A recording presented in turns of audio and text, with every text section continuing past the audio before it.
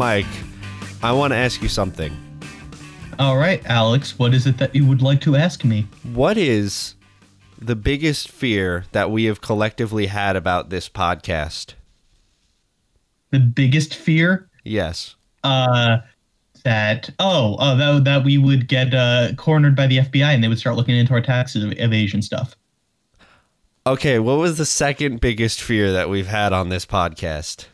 That we would accidentally start talking Latin and summon a demon. Okay, what's like the eighth scariest thing that we've talked about accidentally happening on this podcast? Oh, accidentally becoming cult leaders? Yes. What I'm referring to, well, that actually works better than what I was referring to. Oh, what were you referring to? I thought you were doing this as a segue. What were you referring to, Alex? That was smart. That was good. That was better than mine. What I was thinking is the fear that we accidentally decide to cover the exact same thing on an episode like this. Oh, yeah. Yes, that is a concern, but on the totem pole, when you say the greatest fear, I think of like life-threatening, possible, apocalypse starting things. Mike, this is a very low stakes podcast. Yeah, I guess so. No, I ask. You never know, Alex. You never know. You never know. I ask because this week we both were to research about a specific cult and report back our findings and teach each other about stuff. I picked probably the most. I don't want to say the most Michael cult I've ever seen, but like the cult that would definitely fascinate you the most. And I'm kind of okay. And I think there's a decent chance that we picked the same cult if I know you. So we'll see. All right. I'll say this. When my cult, when I was reading this, it was not like a cult that I would be like, wow, I'm in, like it didn't strike me as a cult that would, I would actually get into. Not in that way. My cult's like kind of sci-fi is what I kind of meant.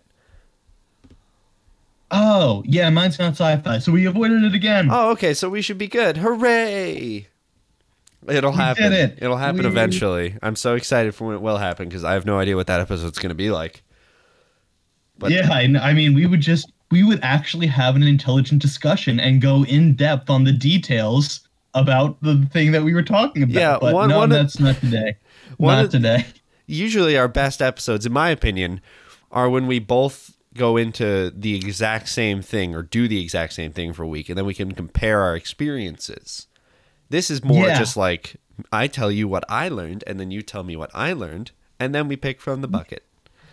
Yeah, that sure is what this formula is going to be. We're growing together, but individually. Yeah. Hooray! Well, I think I've alluded to it long enough. I'm just super curious to hear. I want to know the name of your cult that you picked to research. Before we actually start that, let's introduce ourselves. Oh, Welcome, everybody, to The Weekly Undertaking. This is The Weekly Undertaking. Yeah, I'm Alex. I'm Mike. I'm getting ahead of ourselves. Yeah, we are. This is the podcast where we do weird things every week and we talk about them on air. Exactly. We don't always do cults or true crime, or anything like that. We kind of do a mishmash of whatever strikes our fancy every day. But this is for this week. We decided to go into cults. Yeah, no. Normally, what's on par for us is I don't know. I'm trying to think of a good example, like doing stupid stuff that we think is fun, like only turning left for a day. That was something we did at one point, and it was stupid. Is that the one? That was the weirdest episode we've ever done. Why are you using that as the example? I don't know. We also did like the egg drop, and we did a lot. We've done a lot of research episodes, actually. Now that I think about it, we have done a few research episodes, so we've had some experience with this. Yes, and this is a research episode, very much so. Yeah. I'm looking forward to it because you are very good at doing research, and I'm very good at looking stuff up on Wikipedia. Yeah, exactly. So we both have stories to tell, and they will be interesting, regardless of what the reality is. But yeah, what is your? You mentioned on the podcast last week that you are very interested in cults. So what's your? This is a weird question, but I'm going to stick with it. What is your experience with cults? That's the worst way you could have phrased that. First of all, I am not backing down from it. I have personally zero experience with any cults firsthand. I'm just going to let that up right up front. But I do find them incredibly interesting based on the psychology. It sounded like you were going to say, I have no experience with a cult firsthand. I do, however, have experience with the truth, and you can join for this. No, I'm not offering you any fake things now.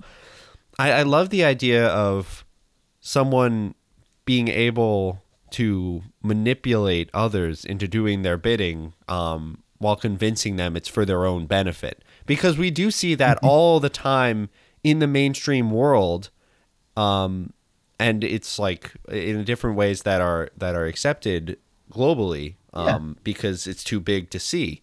But on these smaller scales, when it's just these little communities that not a lot of people outside of them understand or agree with, or see that the leader is taking advantage of them, it's just interesting to do a case study, because it's also just it's interesting to see the type of the people that get won over into cults, because it usually is vulnerable people who just need somewhere to go.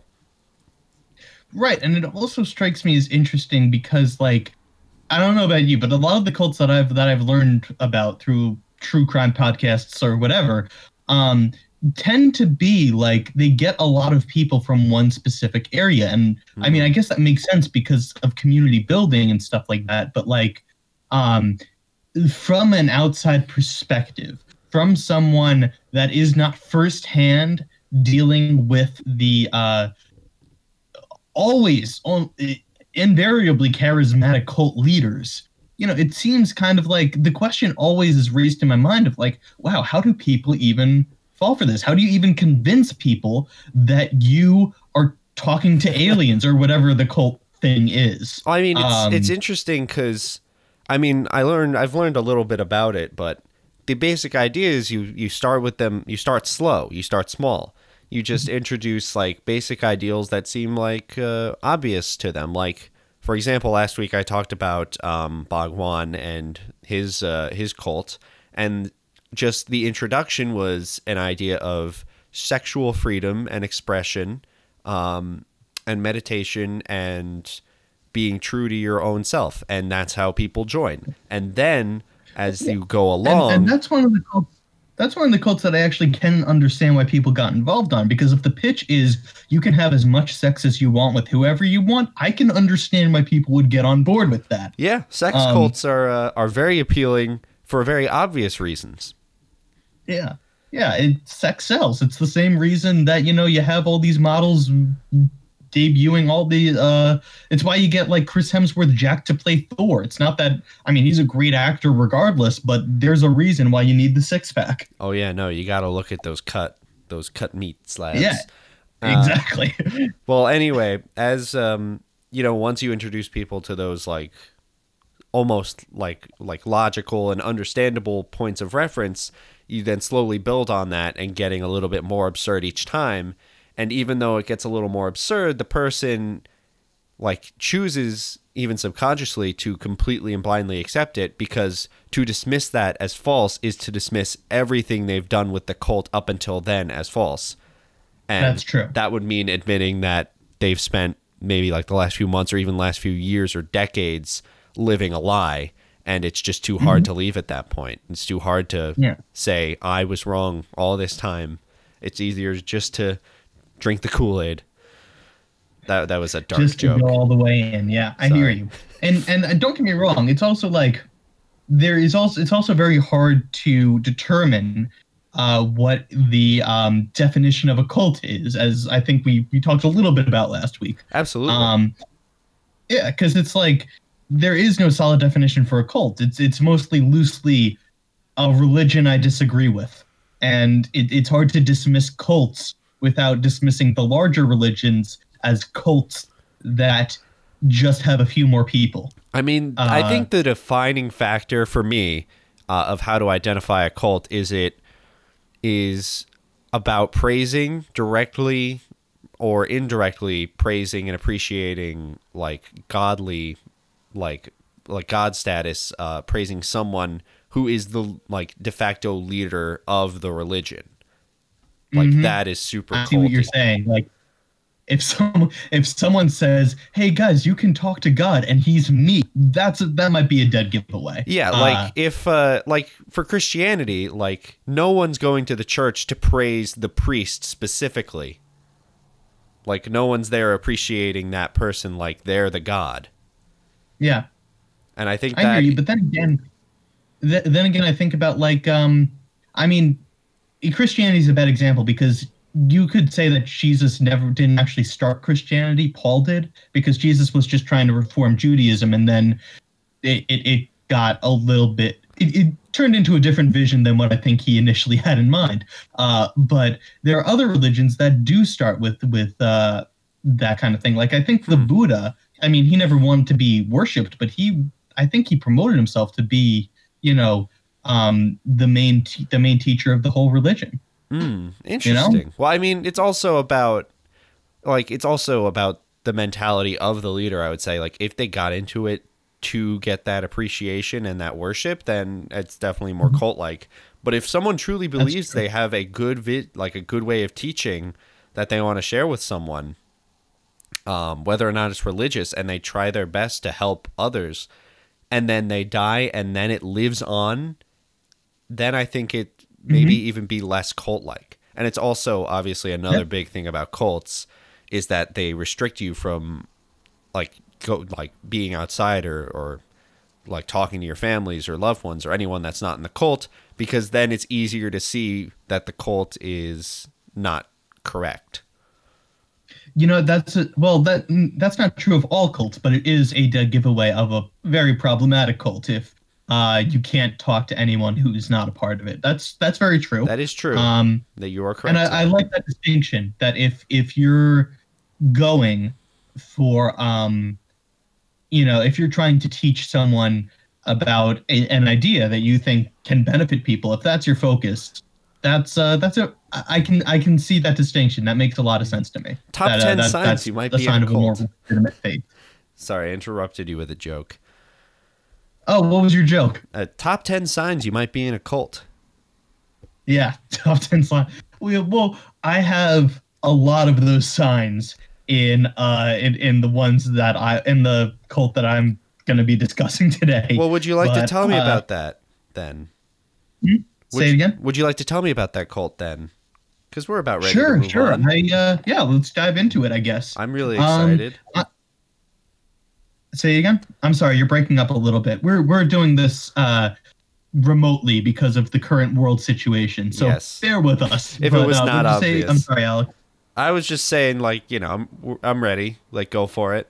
Oh, all right. Well, so my cult that I'm going to be talking about today is the Branch Davidians. I've never even heard of this. Yeah. Have you heard of this? No, I haven't. Oh, well, I'm actually surprised because this was a very famous incident that happened in the, I believe, 1993, the incident occurred, and it was one of the more famous cult-like incidents to ever occur in American history. Ooh. But let's, so the leader of the 1993 incident was a man by the name of David Koresh, but the cult itself, or the faith itself, let's say, because this cult does, I think David Koresh's Branch Davidians is absolutely a cult. But the faith itself kind of straddles the line, as we'll see as we go through this. It kind of straddles the line between is this a cult? Is this not a cult? Okay. But okay. David Koresh is most associated, but like I said, but it began before him. It actually originated in 1930 after a man named Victor Houtef. I think I'm pronouncing that right, but I don't know for sure. He actually broke off from the Seventh-day Adventists, which is a sect of Christianity. Now, the Seventh Day. Now, this is actually a thing that I've noticed in a lot of different cults that I've heard about through podcasts or through my own reading in the years. The more successful cults kind of start with a faith that is already accepted and then just kind of takes it one step further. I mean, that's logical, right? Because when it's familiar to something, it's easier for people who already follow that religion to come aboard for you. To you, I mean. Yeah. The only thing I will say is that this... Mike? Specifics of the faith. I'm going to stop you. I'm going to stop you. You broke out for like half that statement. Okay. What I was saying is I don't have a list of the actual beliefs that the Davidians started with, but the main crux of the faith that Hautef differed from the Seventh-day Adventists was that Hautef believed that the Messiah was not Jesus. Ooh. Which, to me, seems like one of the more important beliefs in Christianity. Like, I don't know if you can consider yourself a Christian proper if you don't believe that Jesus was the Messiah. That's kind of a big thing. Okay. I don't know. Maybe there's something else in there that a Davidian now would argue with me on, and if that's the case, okay, I'm more than willing to learn. But that just seems like a pretty big thing right now. But regardless, Hautef taught that there would be a future Davidic kingdom, basically a kingdom like that King David of the Old Testament had, which would be in the future, which was during the apocalypse, which he thought was imminent. Cool. Well, I mean, so essentially, isn't it always imminent? Yeah. It'll probably happen at some point. I mean, the Earth's going to fall into the sun. Yeah, exactly. Eventually. Well, yeah, but like, I think he meant imminent as in like next month. I know. I'm playing devil's advocate. To billions and billions of years in the future. But I also, I don't know. I kind of find that I find this kind of funny. I'm not going to lie. The idea that like, we are going to achieve, and we're finally going to achieve power and have our full society when the apocalypse occurs. It's like the more extreme version of that guy that's watched The Walking Dead too much, and when the zombies start walking, he's just like, I prepared for this. And then he gets eaten right away. Immediately, yeah. Immediately. But yeah, that's kind of what Hautef originally started. Okay. So, but Seventh-day Adventists were not exactly accepting of that because, you know, they believe Jesus is the Messiah, and so they kind of he had to leave. He eventually purchased a facility known as Mount Carmel in Waco, Texas. Ooh, that sounds delicious. Yeah, I know, right? Well, it turns out it's actually just a compound, like a place for people to live, which is significantly less delicious if you ask me. Boo. But regardless, he purchased Mount Carmel, and that was more or less the home for the Davidians forevermore. He believed that Mount Carmel would serve as the center for the divine kingdom during the apocalypse, basically like the capital of the world. And I don't know if Hautef forced his followers to live in Mount Carmel, but they all did live in Mount Carmel. Oh, okay. Yeah. Cool. Sorry, Alex. Go ahead. No, I wasn't going to say anything, but I thought I was. And now I feel bad. Oh, well, okay. Thanks for derailing me. You're welcome. But yeah, I mean, that's an important distinction. I just don't know the answer, which one it is. But Hautef, like all men do, died in 1955. All men died in 1955? Say again? All men died in 1955, Mike? Yeah, it was an epidemic. It was pretty bad, actually.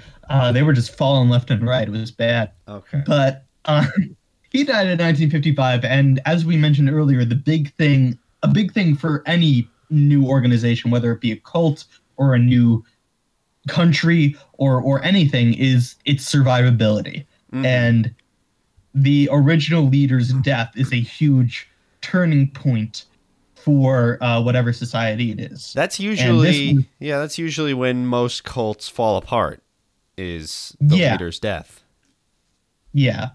And this almost fell apart. Like, there was a huge rift in the community after Hautef died between two people. One was a man by the name of Benjamin Roden, who claimed that he could talk to God, and God told him that he was going to continue Hautef's work.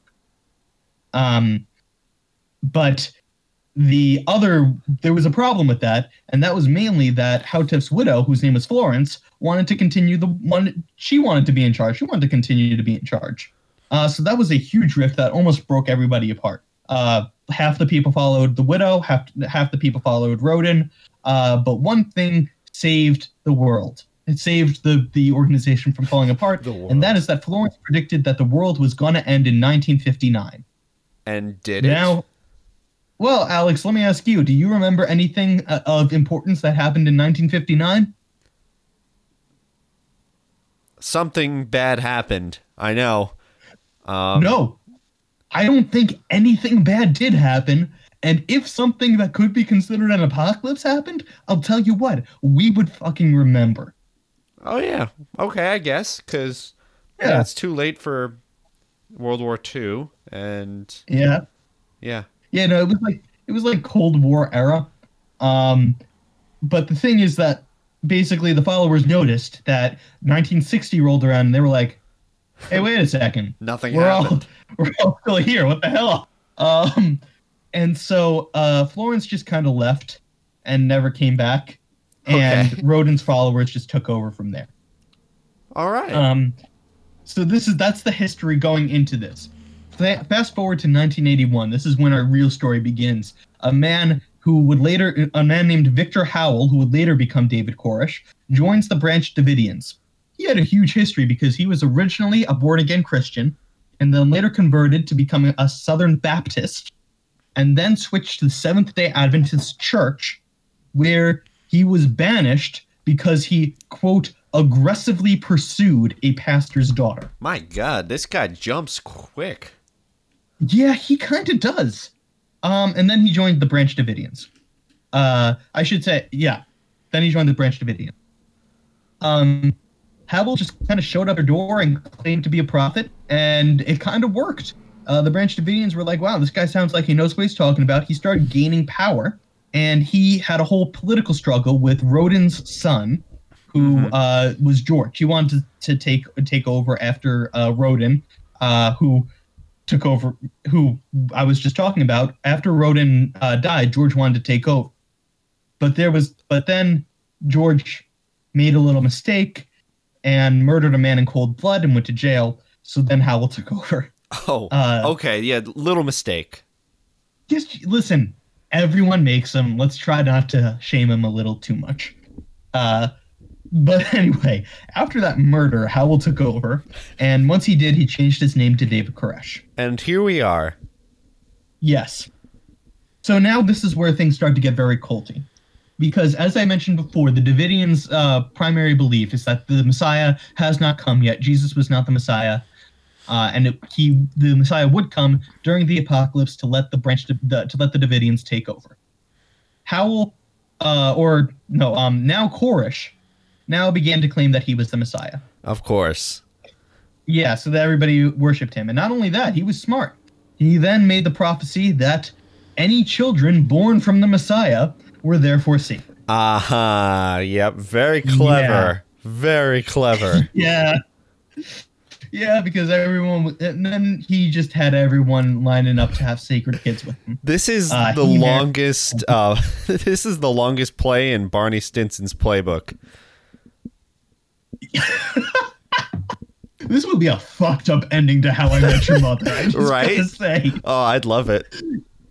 You'll see where this is ending, but could you imagine Ted just showing up and everybody be like, "Hey, have you met Ted? He's the other Messiah." Everybody get it. And it works. That would be fucked and up. that's how I met your mothers. That's how I met your mothers. Exactly. So I will say Koresh was a pretty shitty dude because he had 13 kids with a lot of mothers, but some of them were underage at the time that they gave birth. Oh. Well, that's messed up. So that was. Say again? That's not cool. No, it is. It is not. And actually, after Koresh died, it came. A lot of the survivors of the cult basically came out and said that Koresh also molested them. But obviously that was after his death, and before Koresh died, and before the incident that this whole cult will become famous for, before all that happened, the FBI and the community around started probing into Koresh for information on whether or not there was child abuse and sexual abuse in the Branch Davidians. Those probes went nowhere, but that doesn't mean that there wasn't. It just means that they were secretive enough to hide any evidence. Couldn't get any evidence until it was too late. Right. Now, I will say, the FBI plays a huge role in the story, and there is major speculation that the FBI began investigating the Branch Davidians because they suspected Koresh of molestation, of child abuse, of general sexual predatory behavior. That is not why the FBI were interested in Koresh and the Branch Davidians. They were interested in him because apparently he began building up in Mount Carmel a huge arsenal of illegal arms, of illegal guns and bombs and firearms, etc. Well, that's still a concern. No, I will say that it is a legitimate reason to launch an investigation. And I think that makes a lot of sense, considering that we expect the Branch Davidians to take over once the apocalypse begins. You're going to need some force for that, Yeah. So I think that's what his logic was. But regardless, they launched an investigation and eventually obtained a warrant. And on February 28th, 1993, not the FBI, but the Bureau of Alcohol, Tobacco, Firearms, and Explosives, which I just gotta say, that's far too many things to be under the same bureau. Yeah, that sounds like quite the party of a bureau. You're not wrong. Actually, I kind of want to go to their Christmas party. I'm not gonna lie, that sounds like a good time. But the ATF, as they're called, got a warrant, and they raided the Branch Davidians to search for the guns. The specifics are unclear as to what exactly happened next, but a huge gunfight broke out that killed 5 ATF agents, wow, 5 Branch Davidians, wow, and injured 16 additional agents. My goodness. Yeah. And then what ended up happening was immediately after the fight, a standoff occurred between the Branch Davidians and the FBI. That standoff lasted 51 days. Oh, wow.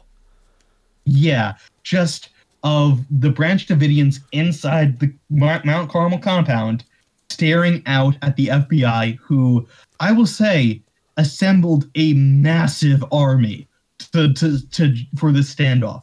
Sounds like reasonably so.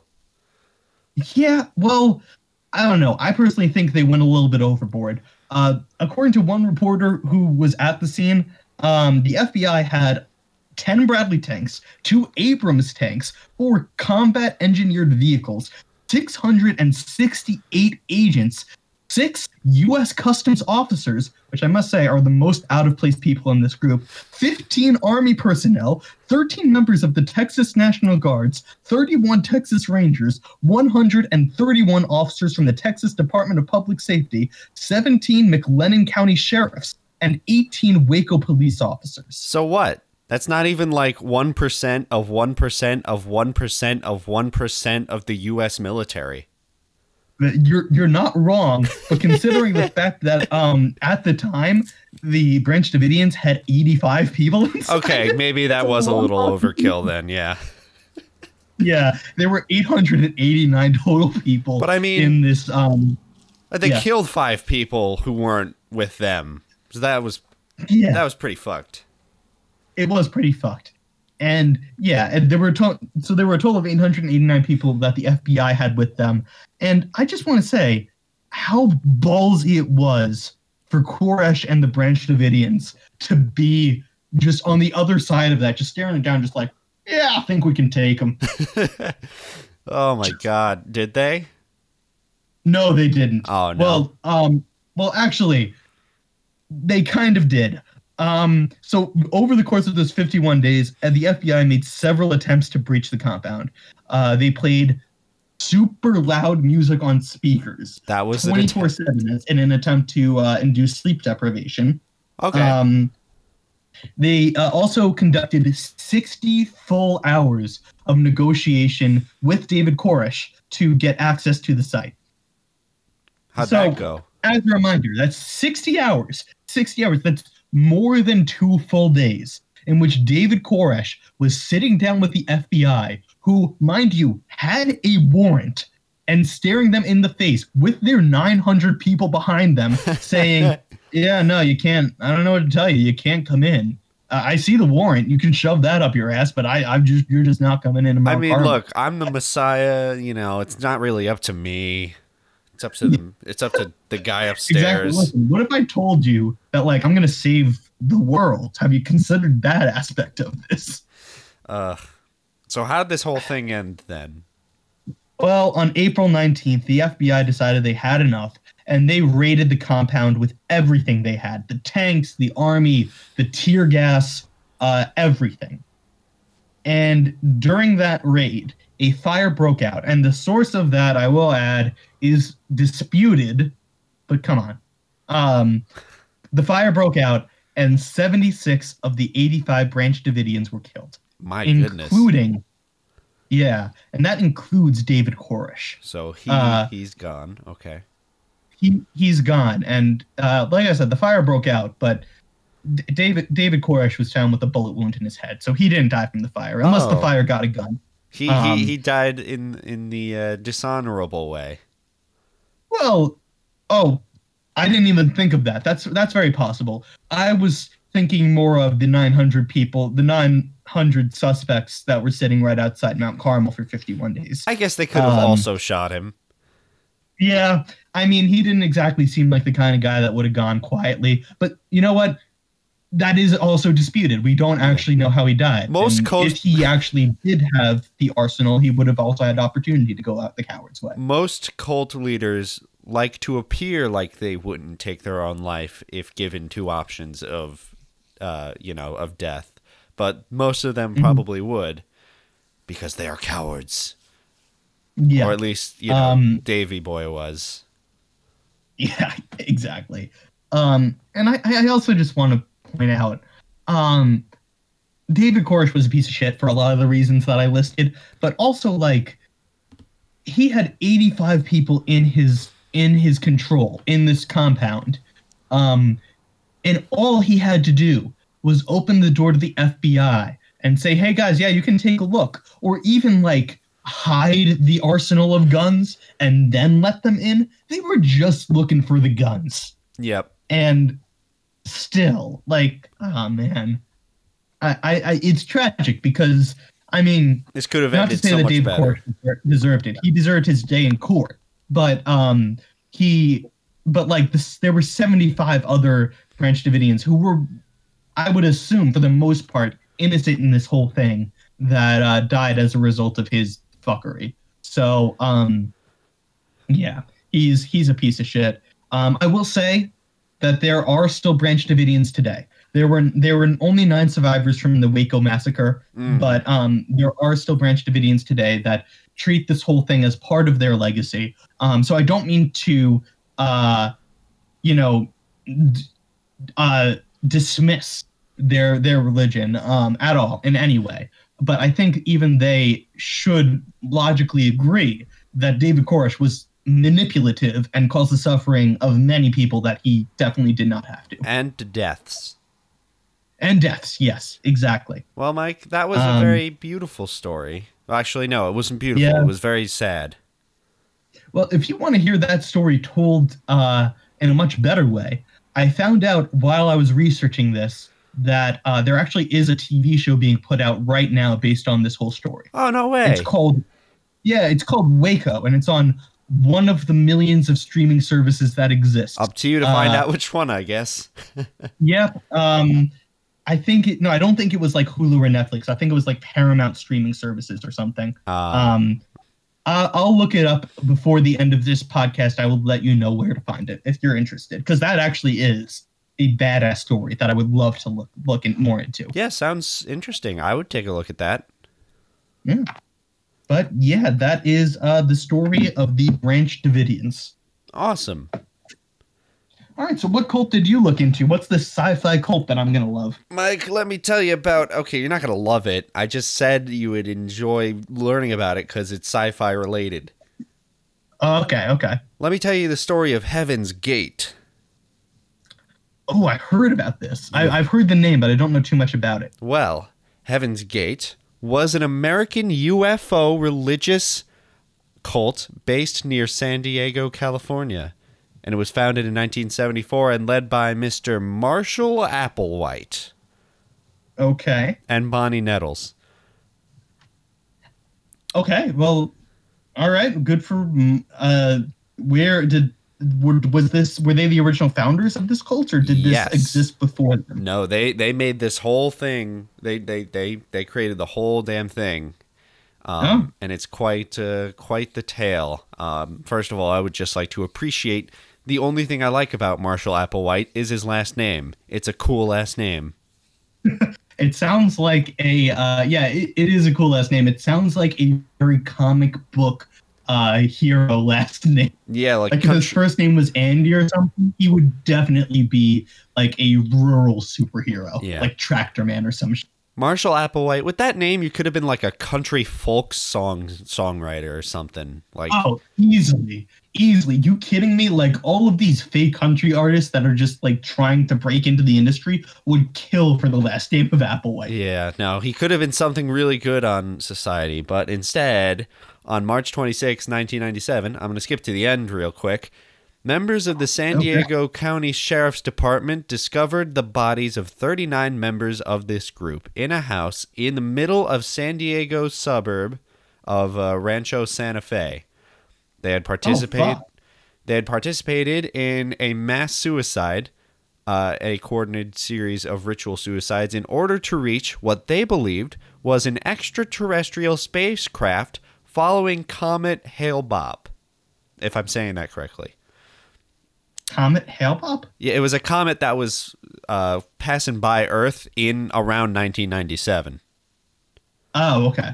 So... Wow, this was in 97. Wow, that was only 4 years after the Waco massacre. Crazy. And Jonestown, I think, happened a little bit before all this, or in this time zone. The late 1900s. Really big in the 90s. Yeah, the late 1900s was the time for cults, I guess. I guess so.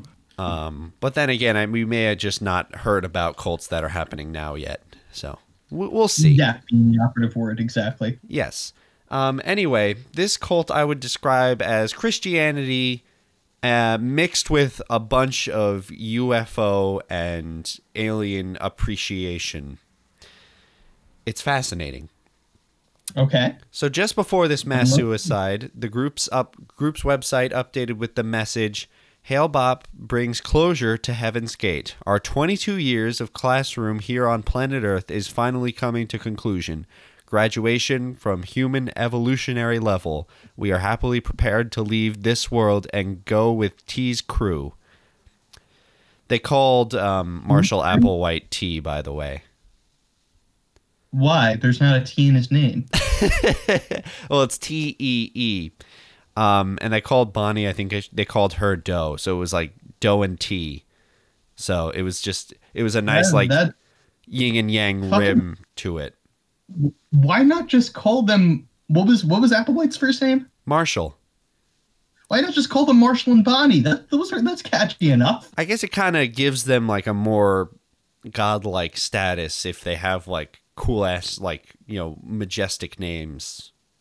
So they wanted a godlike awesome nickname, and instead of going for Ishmael or something cool like that, they went for fucking T and Doe. Yeah, it's like, it does sound like, like back in the olden days, T and Do created the countryside. Like, No, you know what it sounds like? It sounds like those fucking those lyrics from The Sound of Music. Tea and what was it? Tea I drink with jam and bread, and that brings us back to dough. I'm standing by that joke, even though I butchered the ending of it. But why? I don't know. I mean, listen, they got power regardless of whether or not they were naming themselves after music notes. But go off, I guess. I guess so.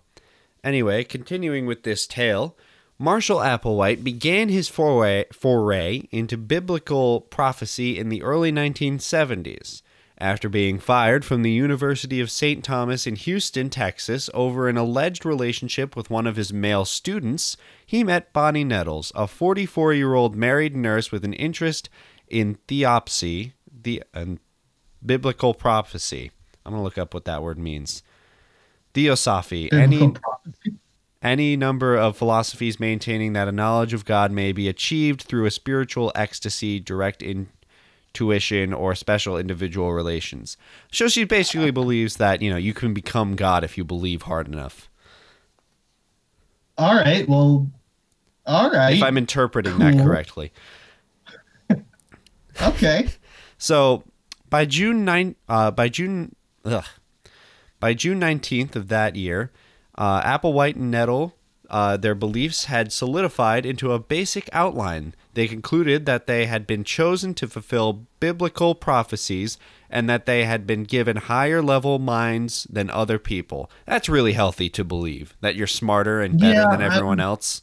I was just about to say that. Yeah, that's a red flag right there, saying, hey, you should listen to me. Why? Because my brain is better than yours. Yeah. I mean, yeah. It's the best life lesson you can learn.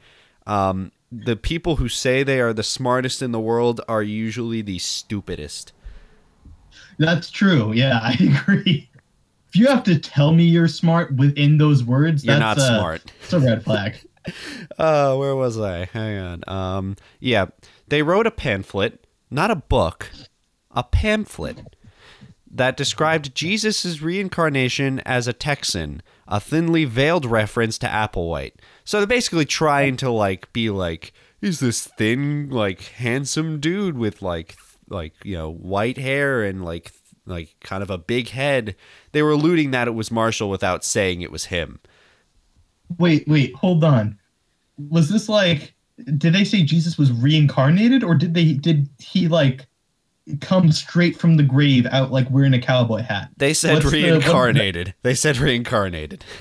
I was gonna say, because that would have raised a few more. If I was an Israelite at the time and I just saw Jesus get crucified and then he just showed up wearing this weird hat, that would raise a few more questions for me. But okay, continue. Cool. Furthermore, they concluded that there were two witnesses described in the Book of Revelation and occasionally visited churches or other spiritual groups to speak of their identities, often referring to themselves as the Two or the UFO Two.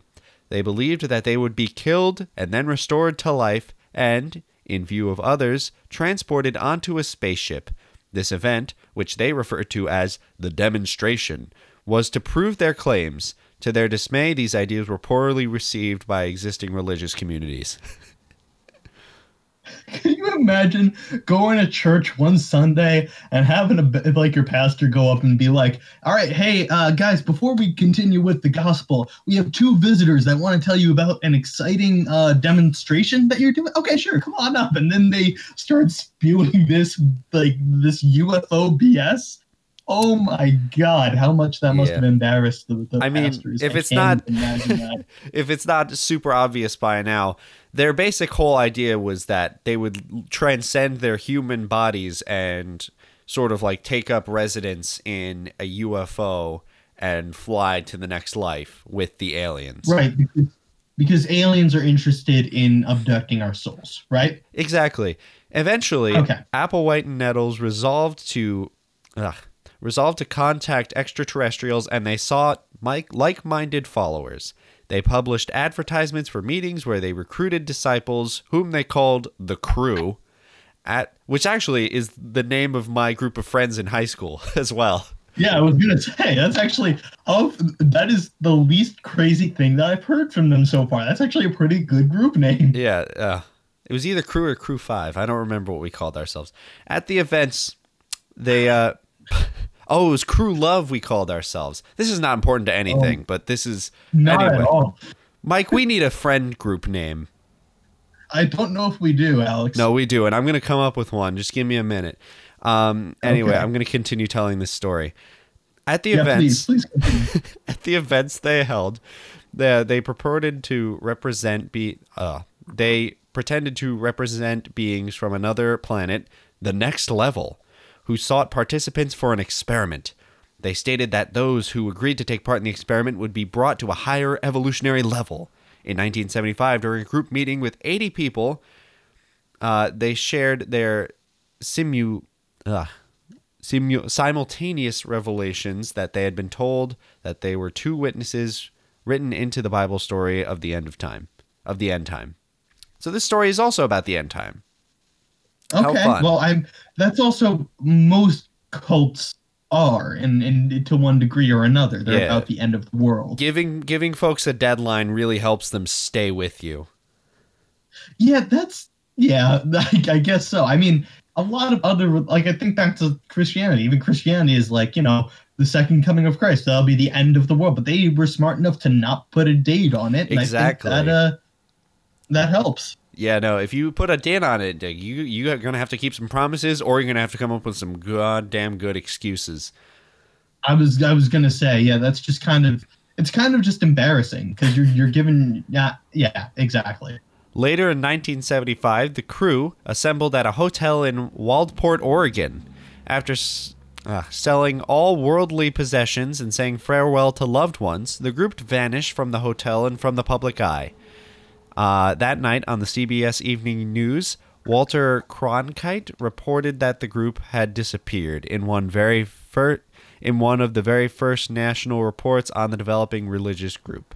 A score of persons have disappeared. It's a mystery whether they've been taken on a so-called trip to eternity or simply been taken.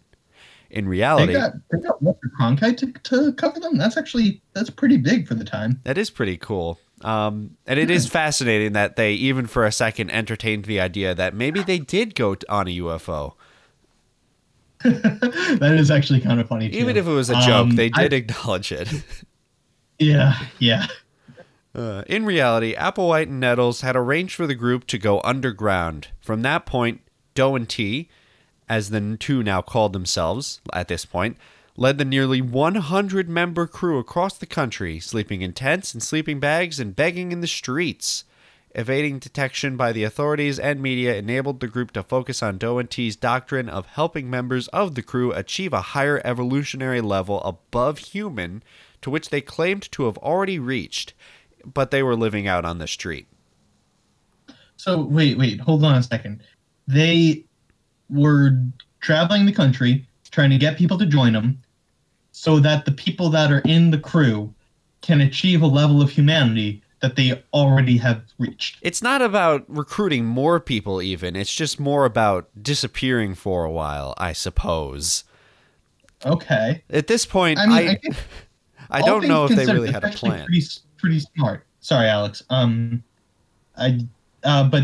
all things considered, that's actually pretty smart. It's a better idea than killing yourselves and then hoping that you're right. To go underground and then reveal yourself later on. Well, and Mike, fool people into believing you're back. We both know how this That's- story ends.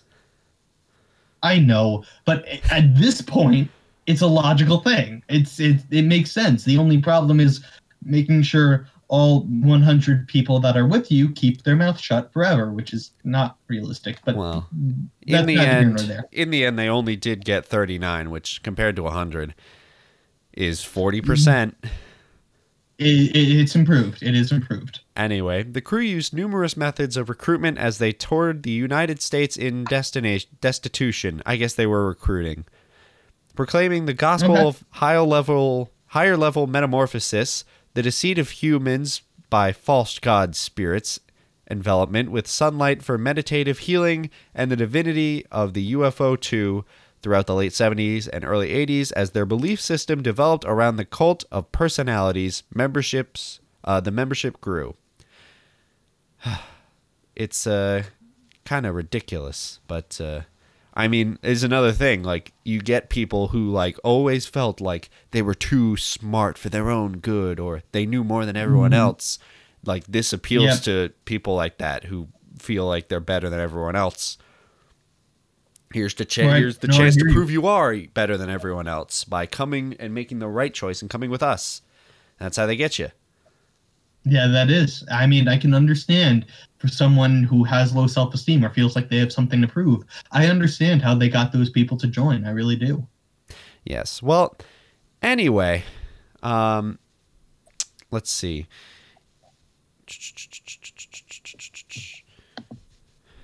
So, in 1985, Nettles, Bonnie, passed away. I believe of natural causes. I don't think she died in any like gruesome way. Applewhite was left kind of on his own with the whole cult thing, and he kind of started shifting the group towards getting a reputation for being a cyberculture form of religious thought. That was the only way, really, that any of the members could communicate with the outside world, is through the internet. Was this like the first cult to use internet stuff? Because 90s, it wasn't really around for very long at that point. This is like the late 80s even. Like, oh wow, they're really they kind of hopped on the bandwagon early. They also they also did make some of their money by designing websites for other people who need them. So like, we had a bunch of nerds on our hand.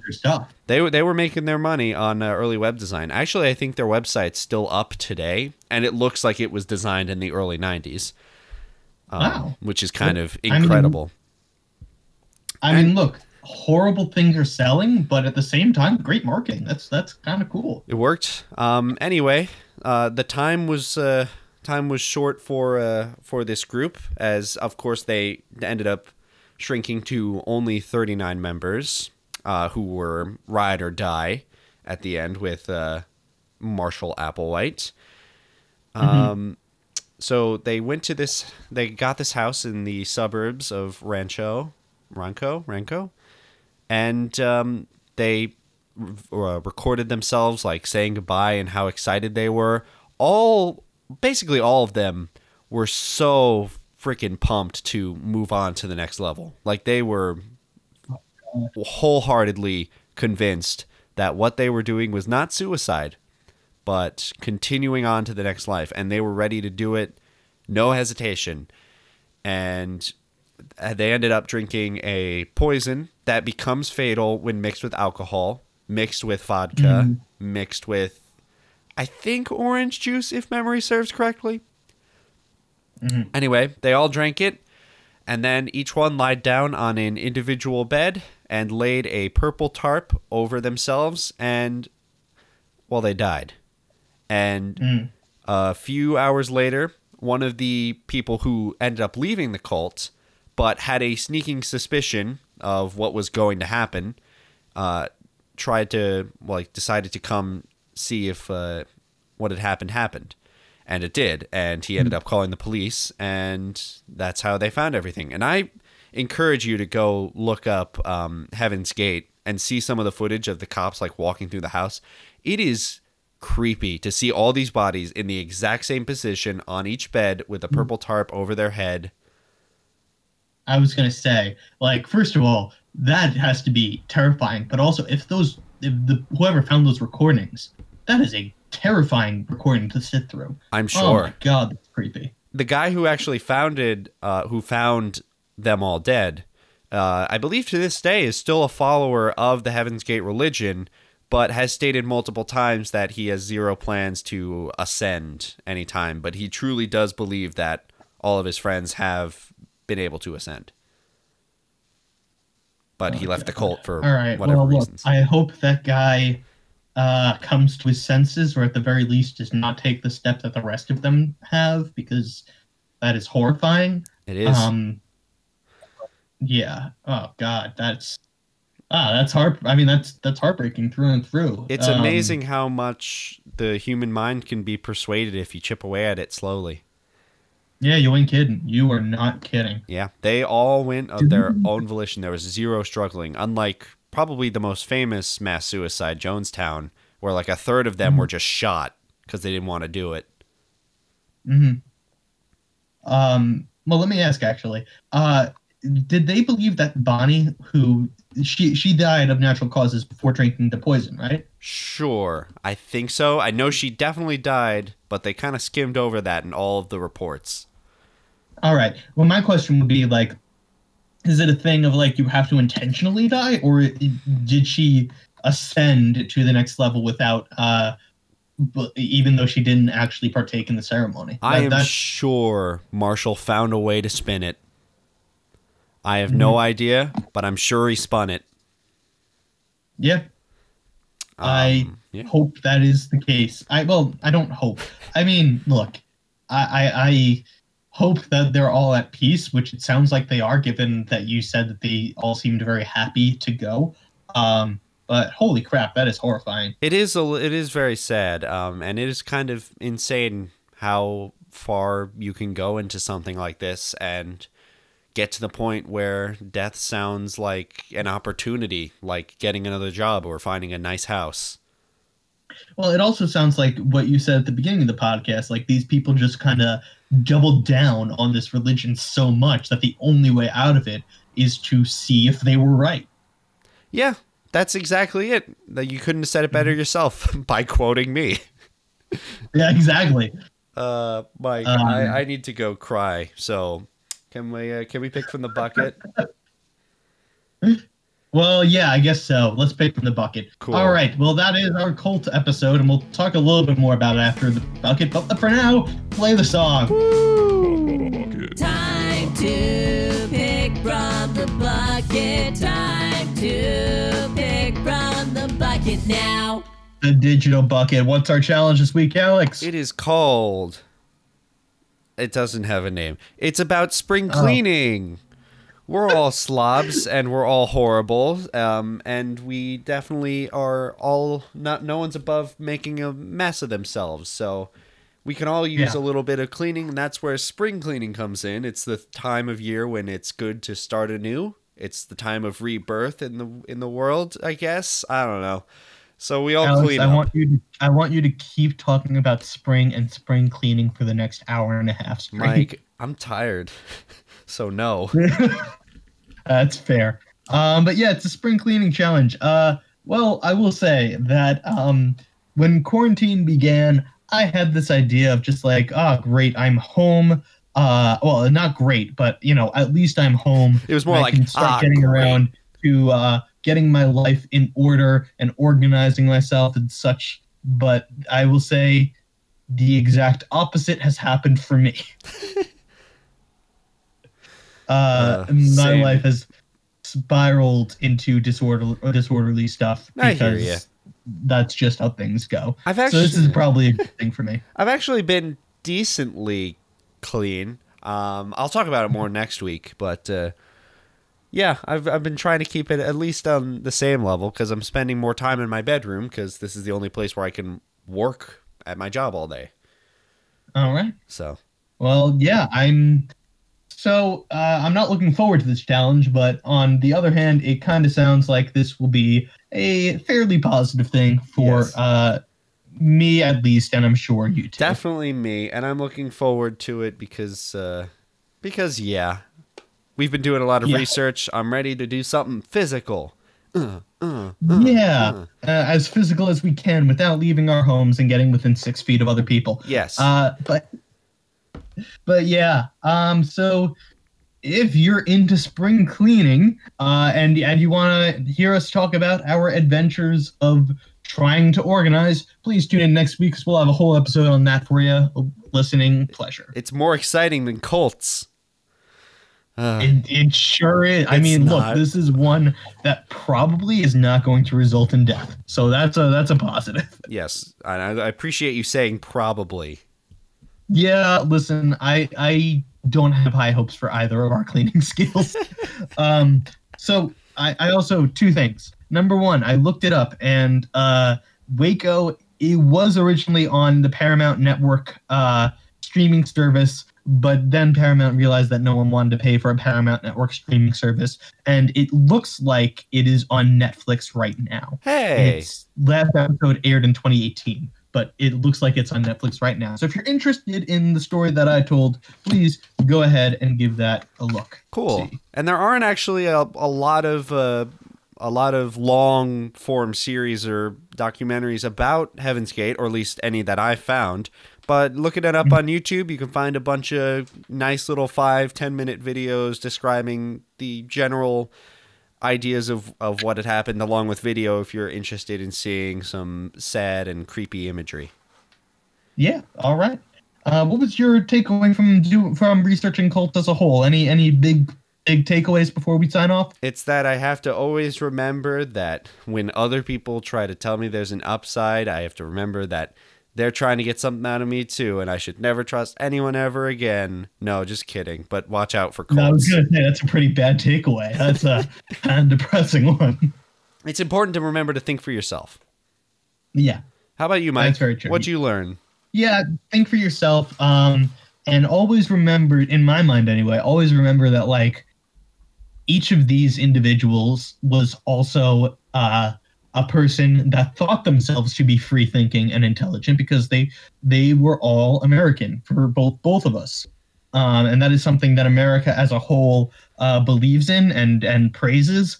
Doesn't necessarily mean that we always do it. So we have to be very careful about the people we listen to. Yes. That's also, very wise. Yeah.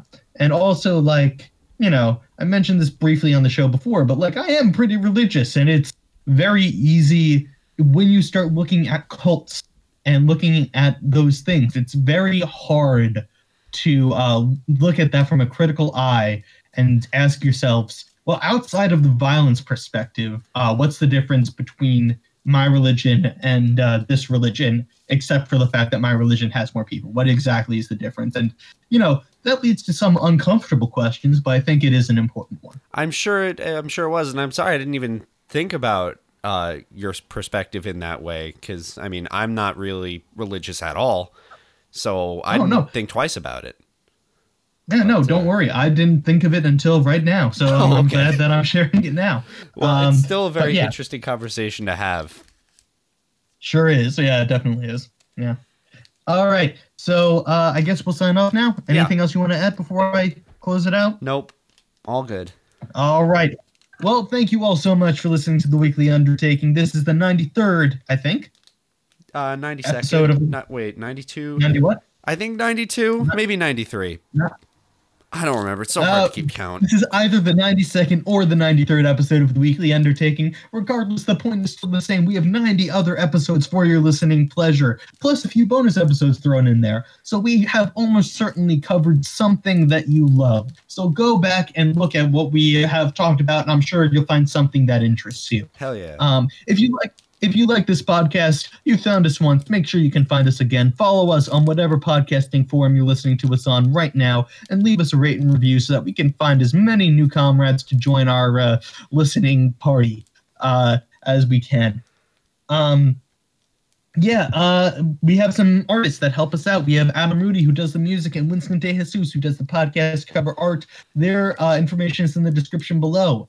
So is our social media in the information. So give us a follow on whatever forum that you find us on. Follow us on Twitter. Follow us on Instagram. We don't have a TikTok because we have self-respect, but we're on every other one.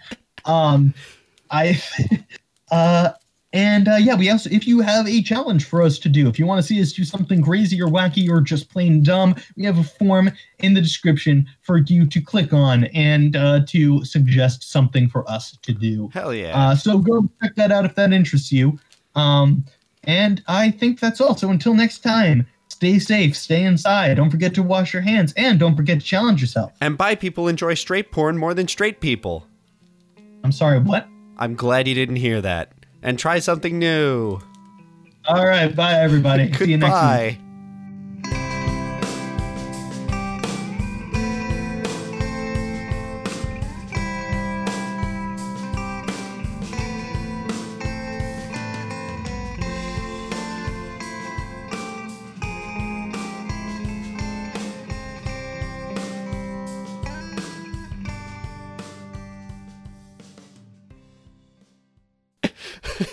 And that's a wrap. What exactly did you say? Because you actually did break up. I said bi people enjoy straight porn more than straight people. Why the fuck would you say that? Because it's true. All right, cool. I mean, if you like both people, that makes sense, right? Yeah. You can't deny it. I guess.